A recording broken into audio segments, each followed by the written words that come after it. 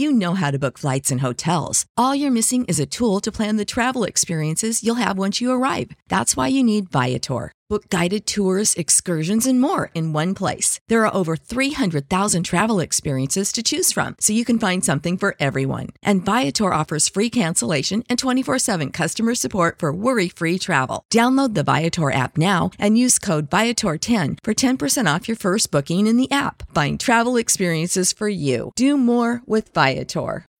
When you need mealtime inspiration, it's worth shopping Kroger, where you'll find over 30,000 mouth-watering choices that excite your inner foodie. And no matter what tasty choice you make, you'll enjoy our everyday low prices, plus extra ways to save, like digital coupons worth over $600 each week. You can also save up to $1 off per gallon at the pump with fuel points. More savings and more inspiring flavors make shopping Kroger worth it every time. Kroger, fresh for everyone. Fuel restrictions apply.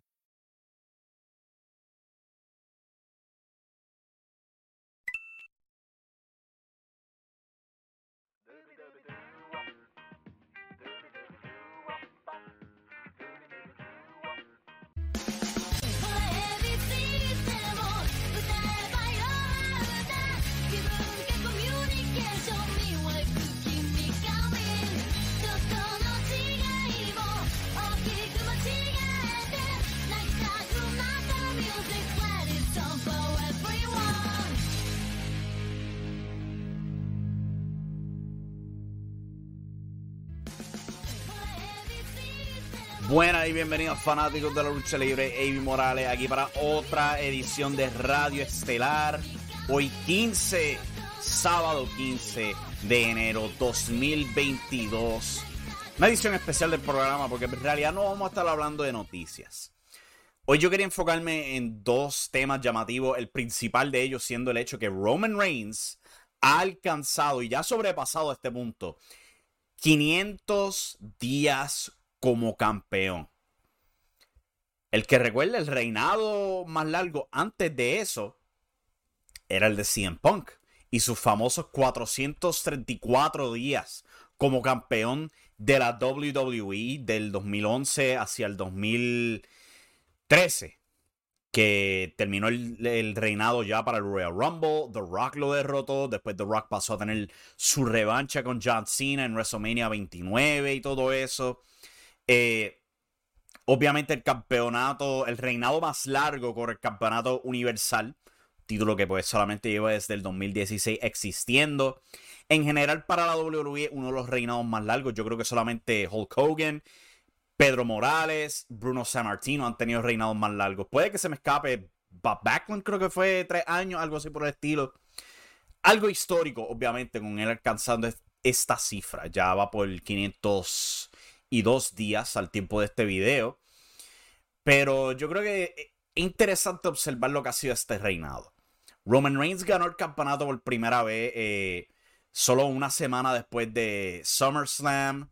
El evento, cual nombre se me escapa ahora mismo. Yo debería buscar todo eso. Ay, Dios mío, qué mal preparado yo estoy.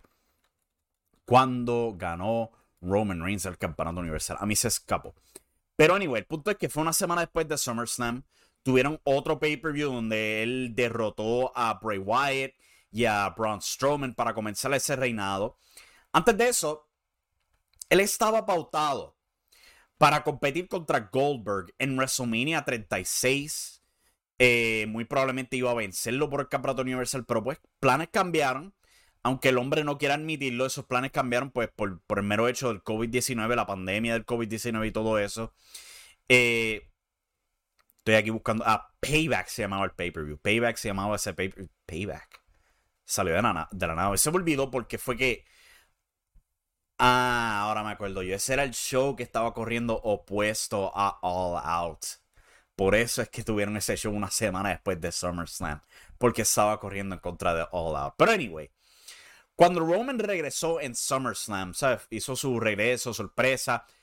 Reveló una sorpresiva alianza con Paul Heyman. Paul estaba siendo introducido como su manejador.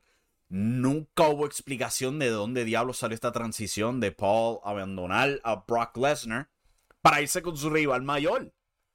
Yo siento que ahí hubo una enorme falla. Esto no es decir que el reinado de Roman es malo decir que, ¿sabes? Criticarlo y que esto está siendo mal manejado. Pero sí hay que notar que hay huecos en la historia. Nunca nos explicaron por qué hubo una alianza entre Paul Heyman y Roman Reigns, quienes al punto de este video están separados. O sea, simplemente Paul apareció una semana con un contrato para Roman para él meterse esa lucha en Payback. Y ahí comenzó todo eso.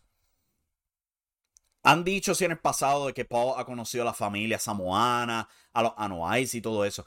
Pero nunca hubo una concreta explicación de por qué él abandonó a Brock para unirse a Roman. O sea, de la nada, Paul Heyman es este súbdito de Roman que lo llama su jefe tribal. Se la arrodilla, le entrega el título, es sumisivo hacia Roman. Nunca hubo esa explicación. Ahí yo siento que perdieron la bola. Después de eso, pues comenzamos el reinado de Roman, donde Roman pues tiene su primera defensa notable contra Jey Uso. Aquí yo siento que hubo otro error.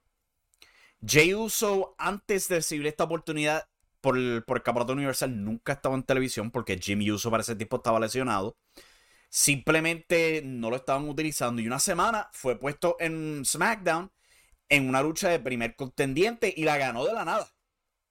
Y así como de la nada pasa a estelarizar su primer pay-per-view. O sea, si habían planes con Roman, ¿por qué no prepararon a Jey Uso? Y ahí tú puedes ver la gran historia del reinado de Roman Reigns. Todo era sobre Roman y nadie más. Y no es decir que sea malo. No es decir que el reinado como tal ha sido un fracaso. Obviamente no lo ha sido. ¿Ok? El tipo genera números, genera mercancía y todo eso. Es un éxito, obviamente. Pero hay que notar que hay huecos en el reinado. Y uno de los huecos más grandes que han habido en estos 500 días de Roman como campeón es que nunca le preparan bien los retadores. Nunca. Es bien raro. ¿Sabe? De Jey Uso simplemente pasando a no hacer un factor en SmackDown, a de repente se le estelariza junto a él. ¿Sabe? ¿Quién diablos va a comprar a Jey Uso teniendo la posibilidad de destronar a Roman Reigns? Nadie. Y fue lo mismo con muchos otros. Un Finn Balor, un Cesaro, un Edge. Ni siquiera Edge, ganando un Royal Rumble, fue pintado como alguien que posiblemente podía destronar a Roman Reigns. ¿Sabes? Ha sido una maldición de este reinado. En que nadie que ponen en contra de Roman, ni siquiera Brock Lesnar, tú lo miras y dices, ok, este hombre puede posiblemente destronarlo. Nadie, ¿sabes? Han tratado varias cosas nítidas. ¿Sabes? Este feudo con Jey Uso sí fue interesante. Donde Roman le dice que yo soy el encabezado de la mesa. Tú no, tú te tienes que arrodillar ante mí. Y cuando lo venció en Hell in a Cell, apareció el resto de la familia samoana. Y oficialmente lo coronaron a él el encabezado de la mesa. Tremendo. Fue buena televisión, fue televisión dramática. Que tiene, ¿sabes?, su fundamento en grandes historias del pasado de la mafia. ¿Sabes? Típicas películas de Martin Scorsese, Los Sopranos y todo eso, ese estilo de historia. Pero de nuevo, esto siendo lucha libre, no puedes depender completamente de la historia nada más. Hay que vender pay-per-views, hay que vender peleas. Y yo rara vez siento que una lucha de Roman me llama el interés exclusivamente por la lucha. ¿Cuál es un problema? Porque tú me pones de frente un Finn Balor contra Roman Reigns, sí va a ser buena lucha. Pero hay posibilidades de cambio titular, hay posibilidades de que Finn Balor se vea bien contra Roman. La contestación es que no, se va a ver secundario a él. Hay casos, pues sí, donde volviendo a Finn Balor lo protegieron. En algo que nunca hizo sentido. O sea, ese esquinero se rompió cuando fue esa lucha en Extreme Rules este mismo año pasado. Nunca hubo explicación a por qué diablos se rompió ese esquinero. Simplemente pasó y pasaron a otras cosas. Inconcluso ahí. También, pues, ¿sabes? No cabe duda que las luchas de Roman Reigns han sido fenomenales. Las luchas con Bryan Danielson, Daniel Bryan para ese entonces, con Edge, con Brock Lesnar. O sea, las mejores luchas con Brock Lesnar.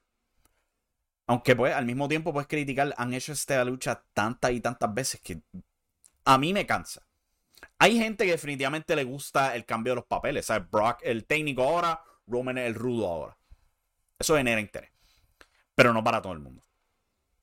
Y, o sea, era interesante ver Cesaro contra Roman Reigns. Porque Cesaro era alguien fresco. Al mismo tiempo, nadie estaba comprando a Cesaro como un posible campeón universal. Tristemente. Desde entonces lo han echado a perder de nuevo. Y es penoso. En un punto del reinado, parecía que iban a hacer lo mismo con Jimmy Uso de lo que hicieron con Jey Uso, donde Jimmy iba a retar a Roman, iba a hacer la misma dinámica, pero creo que se dieron cuenta que es como que es demasiado similar. Y se alejaron de eso y simplemente reunieron los Usos, ahora son campeones en pareja de nuevo, y te olvidaste de que Jimmy en un punto se supone que fuera Jay en un punto se supone que fuera un luchador estelar. ¿Sabes? De nuevo, volviendo a la misma crítica, nunca hubieron retadores legítimos para Roman Reigns, ni un Rey Mysterio, ni un Cesaro, ni un Bryan Danielson, ni todo eso. Han tratado con John Cena, ¿sabes? Con la idea de que John Cena podría coronarse por primera vez en su carrera campeón universal, al igual que romper el récord ficticio de Ric Flair en la WWE, con reinado número 17. Eso fue para SummerSlam. Y para ese tiempo tú también podías ver un patrón de vagancia superior en términos de los retadores de Roman Reigns.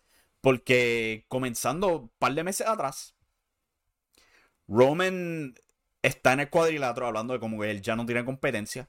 Y sale Edge después de meses de no ser visto en televisión. Y es automáticamente hecho el retador para Roman Reigns para el pay-per-view de Money in the Bank. Roman vence a Edge en Money in the Bank. Y ahí mismo sale John Cena. Y John Cena es hecho el retador número 1 para Roman Reigns en SummerSlam. Roman vence a John Cena en SummerSlam.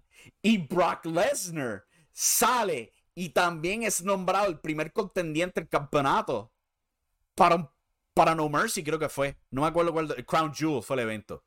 Como que una vagancia extrema en simplemente pintarle el nuevo retador a Roman Reigns y ponerlo en el cuadrilátero. Ya. No hay que hacer más nada. Como que, dude, no puede hacer un poquito más. Sí, lo han diversificado con Brock Lesnar, en que pues tenía esta dinámica con Paul Heyman. Ha sido lo mejor que ha hecho Lesnar en años en la WWE.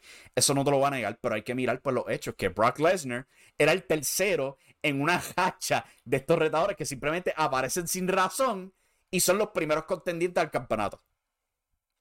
No podemos ignorar eso. Al final del día, yo he escuchado a mucha gente decir que esto es uno de los mejores reinados de la era moderna. Yo te soy honesto, yo creo que no. Yo lo comparo al de CM Punk. O sea, los 434 días donde CM Punk era el campeón WWE, pero nunca era la lucha estelar.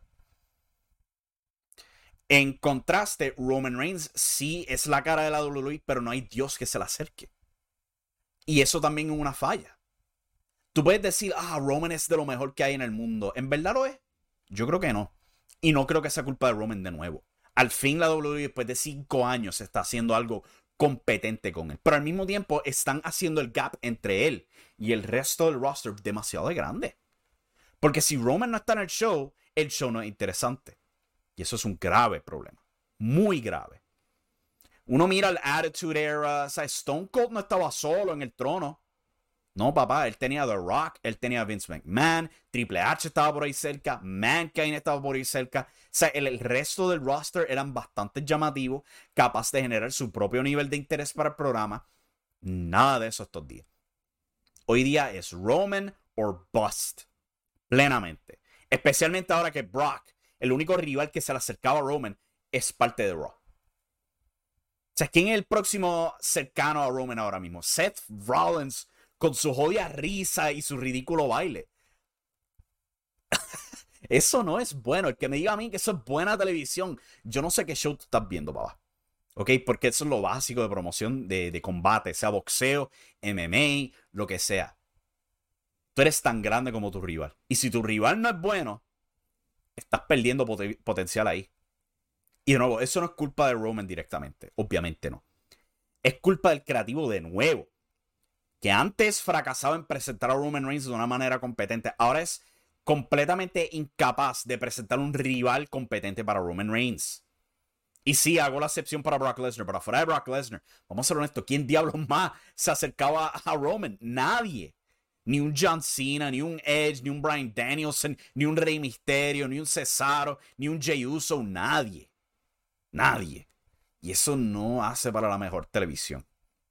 Vamos a ser honestos. De nuevo, porque volviendo, cuando Roman falta, SmackDown no vale para un diablo. ¿Ok?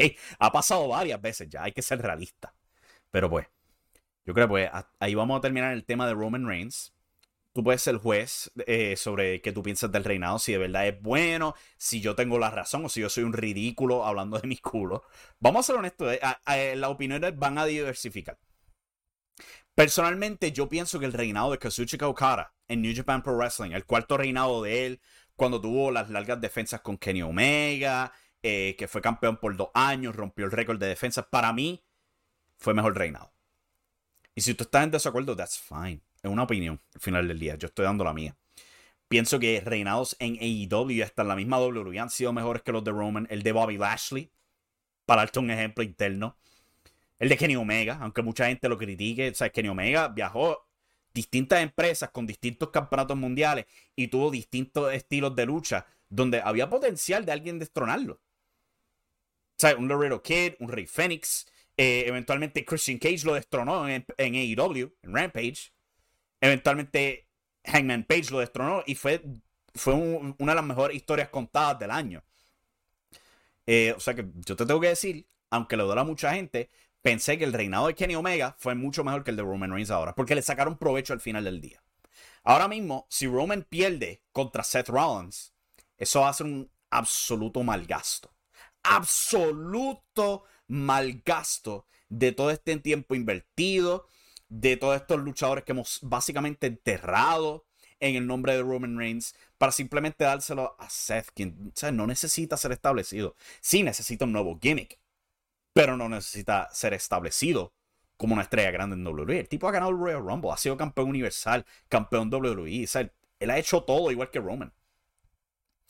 Y para cualquiera que me diga The Rock, lo mismo que acabo de decir de Seth. ¿Qué diablo necesita The Rock con el campeonato? Tú puedes hacer, honestamente, tú puedes hacer esa historia de Roman contra The Rock sin The Rock, sin uno de ellos ser campeón. Honestamente. Y si tú no tienes a The Rock planteado para este año en WrestleMania, no vale la pena en ningún punto. Porque Dios libre que tengamos que aguantar otro año de Roman con ningún retador viable para destronarlo. Mi personal opinión, si alguien va a destronar a Roman Reigns, debería ser Drew McIntyre. Drew sí ha ganado el Royal Rumble, ha vencido a Brock Lesnar, ha sido campeón mundial y todo eso, sí, es verdad. Pero no siento que él esté al mismo paso que un Roman, un Seth, un Brock Lesnar y todo eso dentro de WWE. Yo pienso pues que se le puede dar otro momento grande y sacarle provecho como esta nueva cara en WWE. Lo único que lleva es que como 2 años en ese puesto estelar en WWE, creo que pueden sacarle provecho si Drew McIntyre es quien destrona a Roman Reigns. No sé quién sea el oponente de Roman para WrestleMania, pero si me va a preguntar quién yo pondría en ese puesto, diría Drew McIntyre. Pero pues, hasta ahí ese tema. El próximo que yo quería hablar aquí, y este es uno bien raro porque yo ni tengo contexto para él. Como dice el título, alianza de talento IW en WWE, ¿sería posible? Yo no sé. Esto viene porque aparente y alegadamente hay páginas que han dicho la posibilidad de más gente viniendo a WWE que son de otras empresas. Esto viene pues a consecuencia de Mickie James siendo la campeona de las Knockouts en Impact Wrestling anunciada para el Royal Rumble. Y ha habido mucha gente comentando, hay posibilidades de que venga otro talento de WWE. Primero que todo, que ya hay uno, para el que no lo sepa, que ya está pautado para un evento en el WWE Network. ¿Qué diablo es eso? Teléfono. Mi teléfono está sonando aquí y se olvidó, yo lo tengo conectado a una bocina. Pero anyway. Jonathan Gresham va a estar defendiendo el campeonato mundial Ring of Honor en un evento de Progress Wrestling. Y ese evento de Progress Wrestling va a transmitir por el WWE Network, para el que no lo sabía. Segundo que todo, hay mucha gente que comenta de Mickie James y todo esto y dice que pues, habrá una alianza entre Impact y WWE. Primero que todo, que Mickie James no es exclusiva de Impact Wrestling. Ella está prestada a Impact Wrestling. ¿Ok? O sea que si te están hablando de eso, te están dando pura mierda. Porque la empresa principal de Mickie James actualmente es la NWA. ¿Ok? Ella es productora ahí, ella es quien dirige la división femenina ahí. Ese es su trabajo principal. No es Impact Wrestling. Ella fue traída a Impact Wrestling para una corrida extra donde es talento y nada más. Y le dieron el campeonato mundial ahí. Para hacer un par de cosas nítidas, ¿sabes? Realizar un pay-per-view, ayudarle con la división femenina y todo eso. Pero ella tiene más trabajo. Si tú vas a decir que hay una puerta abierta entre Impact Wrestling y WWE, ¿por qué diablos no hay una puerta abierta entre la NWA, donde Mickie James es productora, y la WWE? ¿Por qué eso no lo dice? Ah, porque está hablando a tu conveniencia. O sea, esto es un buen caso de páginas aprovechándose de la ignorancia del fanático. Porque si tú eres alguien que se recuerda bien, tú te recuerdas que Mickie James fue despedida de la WWE y sus pertenencias fueron tiradas a un zafacón. Digo, una bolsa de basura, un zafacón básicamente. Y ella está bien indignada por esto. Lo puso en los medios sociales, se volvió todo un embeleco y todo eso.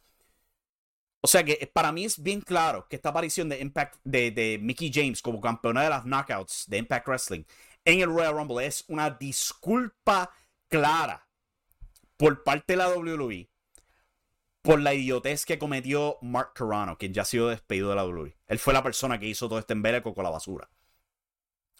Es posible que ella entre al Salón de la Fama. Es bien posible. Yo estimo que ella va a ser la introducida femenina para la clase del 2022. Eso sí, el que te diga a ti que esto abre puertas para que AEW aparezca en el Royal Rumble o algo así por el estilo, ¿dónde diablos sacaron esto? Había un artículo en las semanas pasadas diciendo pues que hay conversaciones entre AEW y WWE para colaboraciones en producción. Y ahí hay que sacar en cara que hay páginas aprovechándose de nuevo. Porque esto no es nada nuevo. No es nuevo que AEW y WWE trabajen juntos en producción de contenido extra. ¿Se les olvidó que Chris Jericho fue parte del Stone Cold Podcast el año pasado? Parece que sí. ¿Se les olvidó que Billy Gunn fue introducido al Salón de la Fama de la WWE en plena corrida de AEW? Donde Triple H en el cuadrilátero se burló de él por irse a AEW. Eso se le olvida a mucha gente, por lo visto. No es nuevo. ¿Ok? Aquí no hay puertas prohibidas de que gente va a aparecer de AEW. Vamos a ser honestos, ¿para qué? Para que el público de la WWE, por la mayor parte, va a ser ignorante a estos talentos. Y internamente a la WWE, ¿para qué diablos van a querer ellos darle más aumento a AEW? Una empresa con su show principal estando al pie de la letra con ellos en los ratings. Ellos no quieren darle más pauta a AEW. Ellos quieren producción de contenido. Eso sí hace sentido. Pero apoyar a AEW, ¿para qué diablos? Apoyar a Impact Wrestling, ¿tú estás loco? ¿Tú no estás viendo la demanda que está pasando ahora mismo entre MLW y WWE? Porque WWE trató de bloquear a MLW. Ah, pero se van a trabajar con Impact Wrestling y ayudarlo. Van a ser los buenos samaritanos para ellos. No sean pendejos. ¿Ok? Ahí no hay asociación. Esto es una disculpa clara. Y hay gente pues que ha comentado que esto viene, ¿sabes? Porque Moose está tirándole a Roman Reigns o algo así. Moose lleva desde octubre tirándole a medio mundo. De nuevo, esto es las páginas aprovechándose de la ignorancia del fanático. Moose, cuando ganó el campeonato mundial en Bound for Glory, a la semana en televisión se paró con un micrófono, le tiró a Sasha Banks, le tiró a Becky Lynch, le tiró a Kenny Omega, le tiró a Roman Reigns, le tiró a Bobby Lashley, le tiró a todos los campeones en las empresas más grandes a él para tratar de llamar la atención. Tú solamente te estás dando cuenta ahora porque una luchadora de Impact Wrestling va a estar en WWE. Y porque las páginas se quieren aprovechar de eso para los clics. La realidad del asunto. Aquí no hay historia. Aparte de pedirle disculpas a Mickie James por una pendeja que le hicieron el año pasado. ¿Ok? Y pobre NWA que nadie los menciona en todo esto cuando Mickie James es la productora de ellos. Ellos tienen que estar de brazos cruzados tan frustrados como que, pero maldita sea, ella es nuestra primero. Y no nos mencionan para nada. Pobre Billy Corgan. Pero esa es la realidad del asunto. ¿Existe la posibilidad de que aparezca algún talento de AEW, Ring of Honor o Impact Wrestling? Es posible. ¿Sabes? Vamos a ser honestos. Royal Rumble está absolutamente seco. Seco de interés. Nadie en el roster de la WWE, ni en el femenino ni en el masculino, se ve como un viable ganador del Royal Rumble. O por lo menos de los que estén activos ahora mismo que, o sea, posiblemente puedan ganarlo. Brock Lesnar es mi pick. Y él es el campeón actualmente. En términos del Royal Rumble femenino, yo no sé. Pero al momento las probables o están lesionadas o son la campeona de otra empresa en Mickie James. Sasha Banks está en duda. Bayley todavía está en duda. Es posible que regrese, pero está en duda. Y Asuka también está lesionada y es posible, pero también está en duda. Esas son mis picks para el Royal Rumble. Que ni siquiera son parte de la lucha. Si yo te soy honesto y yo fuera bravo, yo diría, pues vamos a poner a Mickie James contra Charlotte. A hacer algo interesante para WrestleMania. Para el diablo, que se chave. Pero yo dudo que Mickie gane el Royal Rumble, que rete Charlotte. Es posible, me encantaría verlo, pero lo dudo.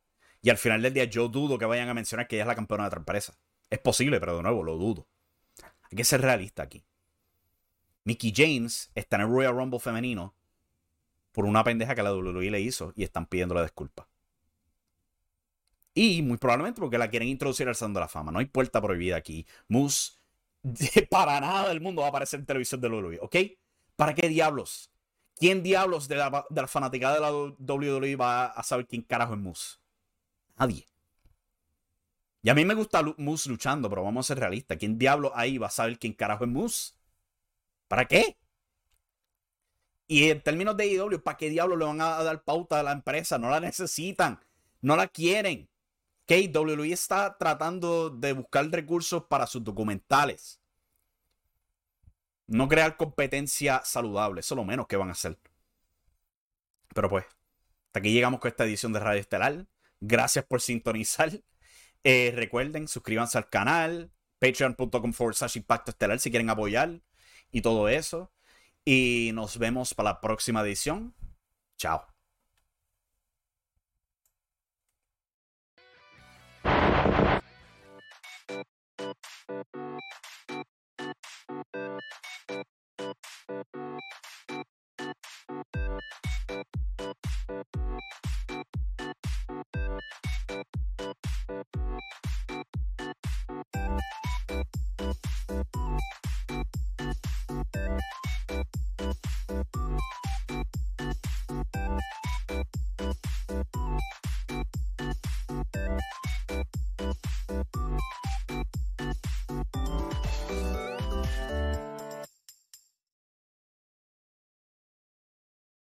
You know how to book flights and hotels. All you're missing is a tool to plan the travel experiences you'll have once you arrive. That's why you need Viator. Book guided tours, excursions, and more in one place. There are over 300,000 travel experiences to choose from, so you can find something for everyone. And Viator offers free cancellation and 24/7 customer support for worry-free travel. Download the Viator app now and use code Viator10 for 10% off your first booking in the app. Find travel experiences for you. Do more with Viator. When you need mealtime inspiration, it's worth shopping Kroger, where you'll find over 30,000 mouth-watering choices that excite your inner foodie. And no matter what tasty choice you make, you'll enjoy our everyday low prices, plus extra ways to save, like digital coupons worth over $600 each week. You can also save up to $1 off per gallon at the pump with fuel points. More savings and more inspiring flavors make shopping Kroger worth it every time. Kroger, fresh for everyone. Fuel restrictions apply.